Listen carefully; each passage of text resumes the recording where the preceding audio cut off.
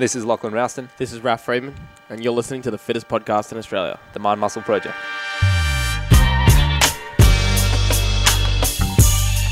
All right, welcome back to the show. Q&A today. Actually, just before we jump into it, feedback from the listeners. Very, very positive. Us returning back to some of the old formats of the show. Still some new stuff to come. So the content strategy and journey is obviously always evolving. But thank you to those who gave us tremendous feedback. Obviously, it was reflected in the numbers as well. So we're going to bring back some of your old favorites and keep them over time. And I think we enjoy them a lot as well. So first question today, Connor in the house. Let's go. Jack Bush, thoughts on weight gainers for people who have had a hard time getting enough calories in throughout the day? I think the question here is like thoughts on something that can get me more calories when I need more calories. I'm looking up. So we once had these people send us. Do you remember? I don't think they ever paid a sponsorship, but they just sent it to us. The bulking cookies. Oh yeah, Oh, I was bro. just thinking. And of I those was like, cookies. I still think that's the best bulking food I potentially ever. I do had. feel a bit ill thinking of it about how many. Like when you got sick off alcohol because you drank too much of that alcohol. That's kind of how I feel about these cookies because I ate too many of these cookies. I remember I gave some to my mum. I was like, oh, I've been eating those like protein, like weight loss cookies you gave. Your mum said that? She's like, oh, they're so yum, but they must be so healthy, right? I'm like, no, it's like the opposite. They're like way. She was like, ugh. Well, that's like you remember Mean Girls? That movie, kind of for sure. You watch Mean Girls, and they feed her the bars. Like, oh yeah, these Norwegian weight loss bars, and they're like weight gain bars. Yeah. And that's exactly what Okay, happened to your so mum. I think they've rebranded a bit. Growth cookies. It's 1,000. It's a bit misleading. It's 1,000 calories in 2 cookies, so it's 540 calories per cookie. I wouldn't eat 2. I would typically just smash 1 when If we you had it. soaked it in oil, But that was an easy and very enjoyable 500 calories. So I think something like that I would recommend. Growth cookies. Yeah. I just think if there's something out there that allows you to net more calories than or get you towards a calorie goal, I say go for it. Especially in a calorie surplus where it's like you have so much room to have the micronutrients that you need from whole foods, from like vegetables and fibrous carbohydrates, fruits, protein sources, whole protein sources.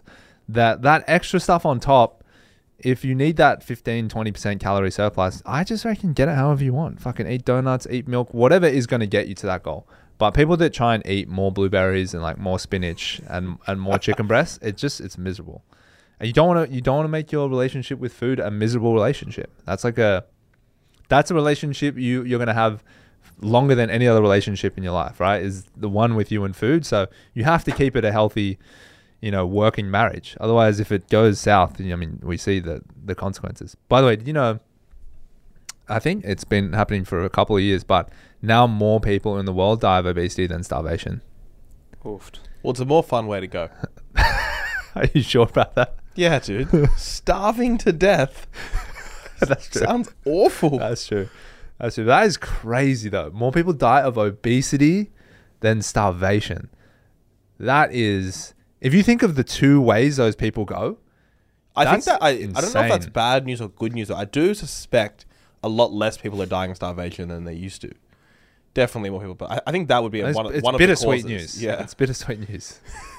It's mad though. it is crazy. It's crazy. Like first time in human history, we're just eating ourselves to death. It's fucking bananas. Anyway, second question. Cool. This one comes from Michelle Meanville. Just listen to How to Hit Your Macros podcast. What food delivery services are best for macros in the States? I didn't read in the States. I have no idea. No idea. In the US. States, no idea. question. Yeah, there's probably so many out there. Yeah. But if I was to give a guideline as to what French. are the best, generally with these companies, they're either really, really small. So it's like it's a small kitchen that maybe Yes. your local gym has. I think they get away without getting a commercial kitchen. That's the point. They're Okay. that's like mum and pop still Yep. running it, still making it fresh, but very limited. They can only make maybe 100 meals a week. So like 10 to 15 It's a great way to customers. make money if you just have a gym. Is doing like 50 clients in your gym. Yeah, like your wife wants a side Yep. hustle and she does that. But if you want a more commercial option, even though I think maybe the quality of the food can dip a little, I wouldn't say that's necessarily the case, but what's good about them is they have tons of flexibility around like delivery options and like changing your order and like changing the menu often. And even though maybe the quality of food drops a little bit, I think it makes up for in like how consistent the deliveries are. like how you can edit your subscriptions. Some of them have Yeah. apps, you know, so you can make it really easy to order more, order less. So Someone also mentioned me after that show. There was like, oh, you know, that food, what we talked about, like getting a chef in. They're like, that's way more affordable in the States because there's Yeah. so many like lower paid workers or Yeah, illegal immigrants that really want work, and it's like almost cheaper to get that than do meal delivery. Well, I knew that kind of work was way more available in the US because the first time we touched down in 2016 at a CrossFit gym, I don't know if you remember, is that gym that had open bay doors on both sides. It was basically, it had 2 removable walls, and it was in 2016. Yeah, and we were training like pre-CrossFit games. Yes. Yeah, of course. Yeah, I remember it. I remember in that there was like a Mexican guy with a spray bottle, and he was just standing around the whole time. And as soon as we finished training, he would just clean the equipment. Yeah, constant. I'm like, what are you doing? Yeah, I did one of those air bike classes in LA. It was like it was just like an air bike. It's an air bike gym, right? It's just air bikes. And between sessions, it was like 7 people coming to clean. Yeah. Wipe down every single. But they're between standing there every all day. session. Yeah. Before COVID. You can't afford. Yeah, way before COVID. Between every class of the day, a full suite of cleaners, and this is like $20 for a session. Yeah, I mean, because they're paying them $3 an hour. Yeah. You can't do that in Australia. You know, that person, that's 10 people getting paid $3 an hour. That's one cleaner. Yeah. Anyway, next question. Okay, next one. This one comes from Consistency, spelled with a K. What is the one thing you wish you knew as an inexperienced trainer coming up? No, inexperienced training. They mean trainer or training? I would say trainer. They mean trainer. Okay, so as a PT, Yep. one thing that we wish you knew. Oh man, I mean, there's obviously a lot of you really can't replace experience. So I guess knowing that no matter how much knowledge you accumulate, it's not actually that useful until you have the experience and the hours on the floor to apply that knowledge. So to not stress too much, because you're going to learn so much literally just by doing the job. Where I think is some people get insecure about their lack of experience and they try and make it up with knowledge. Not that that's a bad thing, but just take comfort in the fact that by doing the job, you'll get a lot better at it. Probably faster than any amount of knowledge could probably assist with. That's It's interesting. I think probably the only one for me, I would say, is in the early days of having our gyms, we were much more relaxed when it came to injuries and stuff like that. And I think as you go on longer, you start to be more conservative when you see like some of the bigger injuries that people have for a long time. So I'd say coming up, just having the perspective of like, safety first is really important. Yeah. Because people get a bad back injury and it's like never goes away, you start to question some of the, movements and programs you put in the gym. And, I'll add one more thing. I wish that I think the most longevity that you will get as a career in the fitness industry will come from working with older clients. I think if your demographic can start at like 40 and then, bounce between 40 and 70, you're going to have so much more longevity. And you think about the amount of niches that are between 40 and 70, right?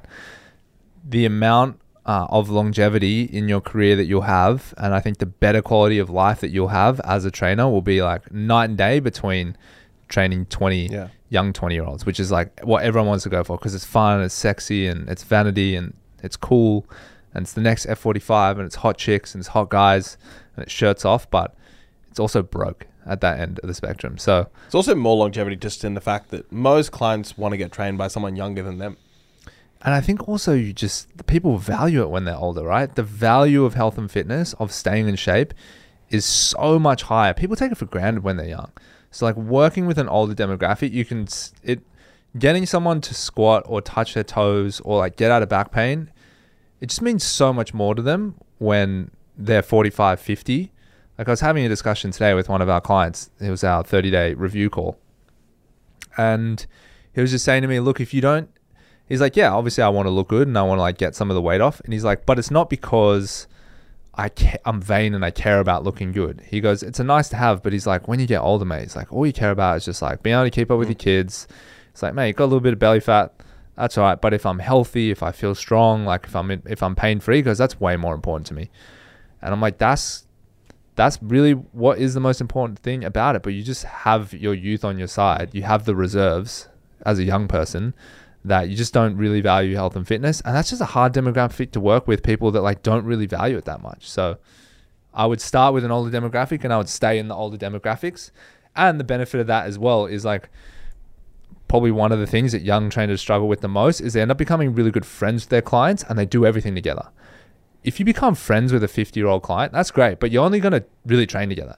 It's not like you're then going to go, oh, let's go see a movie this weekend, and then like, let's go to the club this weekend, and let's go drinking this weekend. But if you got a client that's your age and you're in your 20s, you do all those things together, and then the lines get blurry, then they want a discount, then you don't want to take the price up on them, all those issues, right? But if you got that friendship with the 50-year-old client, you do very few things together. So it's like, it's a better relationship. Yeah, agreed. Okay, cool. Next question. This comes from Gaza_Nebs. Gaz. Tips to get my gym ready to franchise. Now, Lockie, I know you wanted to answer this one. Yeah, so I did some digging to try and find out exactly what this gym was. I'm pretty sure, unless there's like two, I don't know what his last name is, I won't say it, but it's quite a strange name. Unless there's actually two of you in the world, I'm pretty sure it's based in New Zealand. There's not much I could find out about the gym. The gym's website wasn't working, so I'd say if you want a franchise, probably get your website working. That'd be the first thing.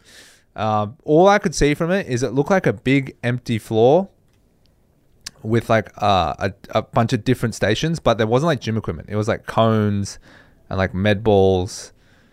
When I say gym equipment, it wasn't like hamstring curl machines and benches and dumbbells and plates and all that sort of stuff. So I'm not really sure what the gym model is. So I don't actually have the ammunition to comment specifically on your model. But more generally, when you go to franchise, I think it just comes down to like just basic good business numbers, right? If replicating one location, if like one location is absolutely killing it, it's worth replicating. But if it's only going okay, then it's probably not worth replicating. I think the only business models you should franchise are like exceptional business models.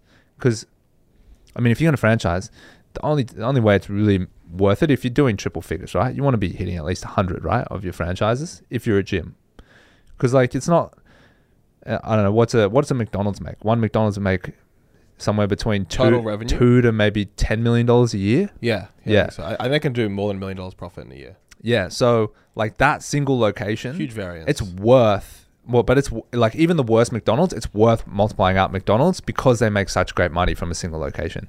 If the best your gym can do is $300,000 a year and $100,000 profit, don't franchise that. That's not really like, that's not good numbers. You can't like support jobs off that. You can't create families off that. You're just going to take real estate from better businesses, and it's probably going to only benefit the founder if you have 100 locations that make $300,000 and do $100,000 at the bottom, because like no one can really live off that anymore.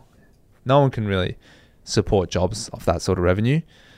So I think your minimums, like your worst case scenario of this location, obviously it needs to be scalable, it needs to be easy to scale, but your worst numbers, like your minimum numbers, need to look really, really good for it to be worth it. Yeah, that's the foundations, right? The unit economics of it, like how much money you make on every member, how much money you make on every square meter, need to be like fucking fantastic. What's the point, right? Franchise something else. Yeah, that's better. And then I think for sure here, like I think when you go from a gym to a franchise, I don't know because I haven't done it, but I do believe that it's a totally different business, right? Because you're no longer selling gym memberships, you're selling territories and licenses. So like I would get an expert in franchising on the team. And I don't think they need to know anything about fitness, but I even know like the F45 guys, they came from franchising before they came to F45. They didn't come from fitness, but they came like, we know how to franchise here. So I think if you were going to franchise, because there's all the legality, I know it's simpler in Australia and New Zealand than America, but I would still try and get an expert in franchising because you're like starting a totally brand new business, right? And like you said, you need a lot because for this type of gym, you know, the gym's probably only paying you as a franchisor like maybe $50,000 a year, maybe $20,000-$30,000 in fees and then whatever else. So, you know, if you only have 10, you're only doing $500,000 in revenue a year, right? So it's like a really small business. You need way more than that. Yeah. So if you're franchising, you need to have a plan to do a lot, probably more than you could maybe even fit in New Zealand. Yeah. So you're like, you're just by starting this type of business, you're like inherently going big with the business, you know, relative to a gym for sure. So yeah, I'd be getting a franchising expert and I'd be ready for a pretty roller coaster business because you're going for like a massive goal there. Yeah, you can't do a small franchise. Not like this. No, not in the gym space. You're doing minimum 100 locations. I think they normally say, I'm talking to Sean Greeley about it, I think it was like 25 is like your minimum to get started. 25 locations, just to get going. Right. Like you need to, and if it's really hard to get to that number. Yeah, okay. But once you can like crack 25, apparently you can start to get a lot of momentum. Yeah. And you'll see a lot of franchises like struggle, hit 25, and then it's like 100. You know, Very quickly, within a year, because they can just start. They've got the proof of concepts. Like, yeah, dude, like you don't think it's gonna work for you? Look at these other 20 rich gym owners. They're like, okay, I'll sign up. Yeah. And then they can start selling, because you can sell 100 in a few months. It takes longer for them to open the gyms and stuff, but you can make your sales very quickly. Very quickly, yeah. So yeah, man, best of luck. Yeah. Good luck. Cool. We'll keep on the business theme. This one's from Ryan J. Kuhn. Well, what has been the most impactful marketing effort for Lockeroom this year? Well, you should know, Connor. Well, Connor's our head of marketing, so he'd What is it? Most impactful? Well, it's been most recently on LinkedIn outreach, I'd say. Nice. I don't think that's been the most impactful this year, though. No, the most impactful. How would you say no? Well, It's generated the most sales. Not for the whole year. no, I reckon the problem with marketing, like if it's the problem, the inherent problem here is the question. What is the one thing? There isn't one thing. There's like an accumulation of so many efforts consistently done over a long period of time. And then you go and drop an article in the Australian Financial Review and you get 30 inquiries and you sign up nearly all of them. But it was only because, I've, walked past it, or you sent me a box, or, I've seen the content on LinkedIn, or, I've been following this for a while, or I've seen your ads. And it's like, what do they say? It's like 25 touch points before they're willing to buy. Like the numbers getting absurd, but it always changes. It's going to be 105 in the next book, whatever Seth Godin says. But that number is increasing and increasing and increasing. And so the amount of content you have to put out is becoming higher and higher. So it's almost like the right answer, or the right question to ask is like, how many pieces of content across how many platforms and how often do I need to put out in order to reach a minimum threshold to my target audience so that I can make an impactful amount of lead flow? Yeah, I'd say it's like the multiple accumulation of touch points across different contexts, like physically in person, walking past, digitally on their phone, maybe in an email, their mates talking about a networking event, especially with a high ticket model like ours. But yeah, I think what you said's great. I think it's probably make it simpler for you. I reckon we probably made the most sales from referrals this year, over the whole year. Maybe tracked it differently only, but I think if you added up everything, I'd say marginal, but yeah, close. I think probably referral, even over PR. If you just said like, we had some really good PR in the year, call it that. I'd say over the whole year, I still suspect it's been referrals, which for most gyms, you'd hope it's probably that, right? That's the goal. Yeah, well, if you're getting more referrals, it means the product and the service you're delivering is unique and it's extremely good. So you're getting very satisfied customers. So it is the best way to generate clients. And when business owners say to me, we don't really market, like most people just get referred to us, that is the telling sign to me. This person delivers on their promises and does a fantastic job at whatever service or product that they deliver in, because the best businesses grow exponentially through referrals. That is the only way to generate sustainable growth over the long term and scale up, is if people are referring. Because there's only so much marketing dollars and ads you can spend before like you just can't make any profit, because you're just spending so much money on marketing dollars. Because referrals are free. Referrals are $0. So it's like, well, we gave away a Rolex. I wouldn't call it free. But before that, we had a lot of referrals. Yeah. Even with, you're always going to have an incentive attached. So it's not free, but it is a lot cheaper. It is a lot cheaper. I actually think, because we also give out gifts, we do a bit for referrals. And I reckon, it's money well spent. I think a lot of gyms could put some money behind it. Referrals? Yeah. Yeah, because they put money behind all these other things. And they're like, no, I'm not putting $1 behind a referral. It's like, why not? It's the best though. It's great. Yeah. Add it all up. It's still cheaper than running ads. But you also have a problem if you don't have referrals. Yeah, so it cuts both ways. Like, if you're getting a lot of referrals, you're running a great business. Keep doing what you're doing. Keep improving your service and your product. If you're not getting any referrals, it's because your product's shit. It's because the pain point of your client comes up when they're around their circle, but they think, no, I don't think you'd like it because it's not that good. I'm not enjoying it that much anyway, so I'm not gonna bring you to it. Like some of our clients, where some of their clients also, like accounting, CFO services, that sort of stuff. Anytime someone comes up with a problem, they're like, I hate my accountant, or like, my CFO just left, or this or that. I just go, talk to this person. Because they're just so good at what they do. And we're like enjoying it so much, such a good service, well priced, great value. As soon as I hear that problem, I'm like, speak to this person. That's how you know. That's how you know doing a good business. Cool. How we going? Done? That's it. All right, nice. Guys, thanks so much for your questions. We got quite a few this week, which is great. Send them to the Instagram. That's the best place to get them. So My Muscle Project on Instagram, and then we put the stories up, drop them in there, or just shoot us a DM, and then we'll answer them for you. As always, thank you so much for tuning in. We'll speak to you all next week.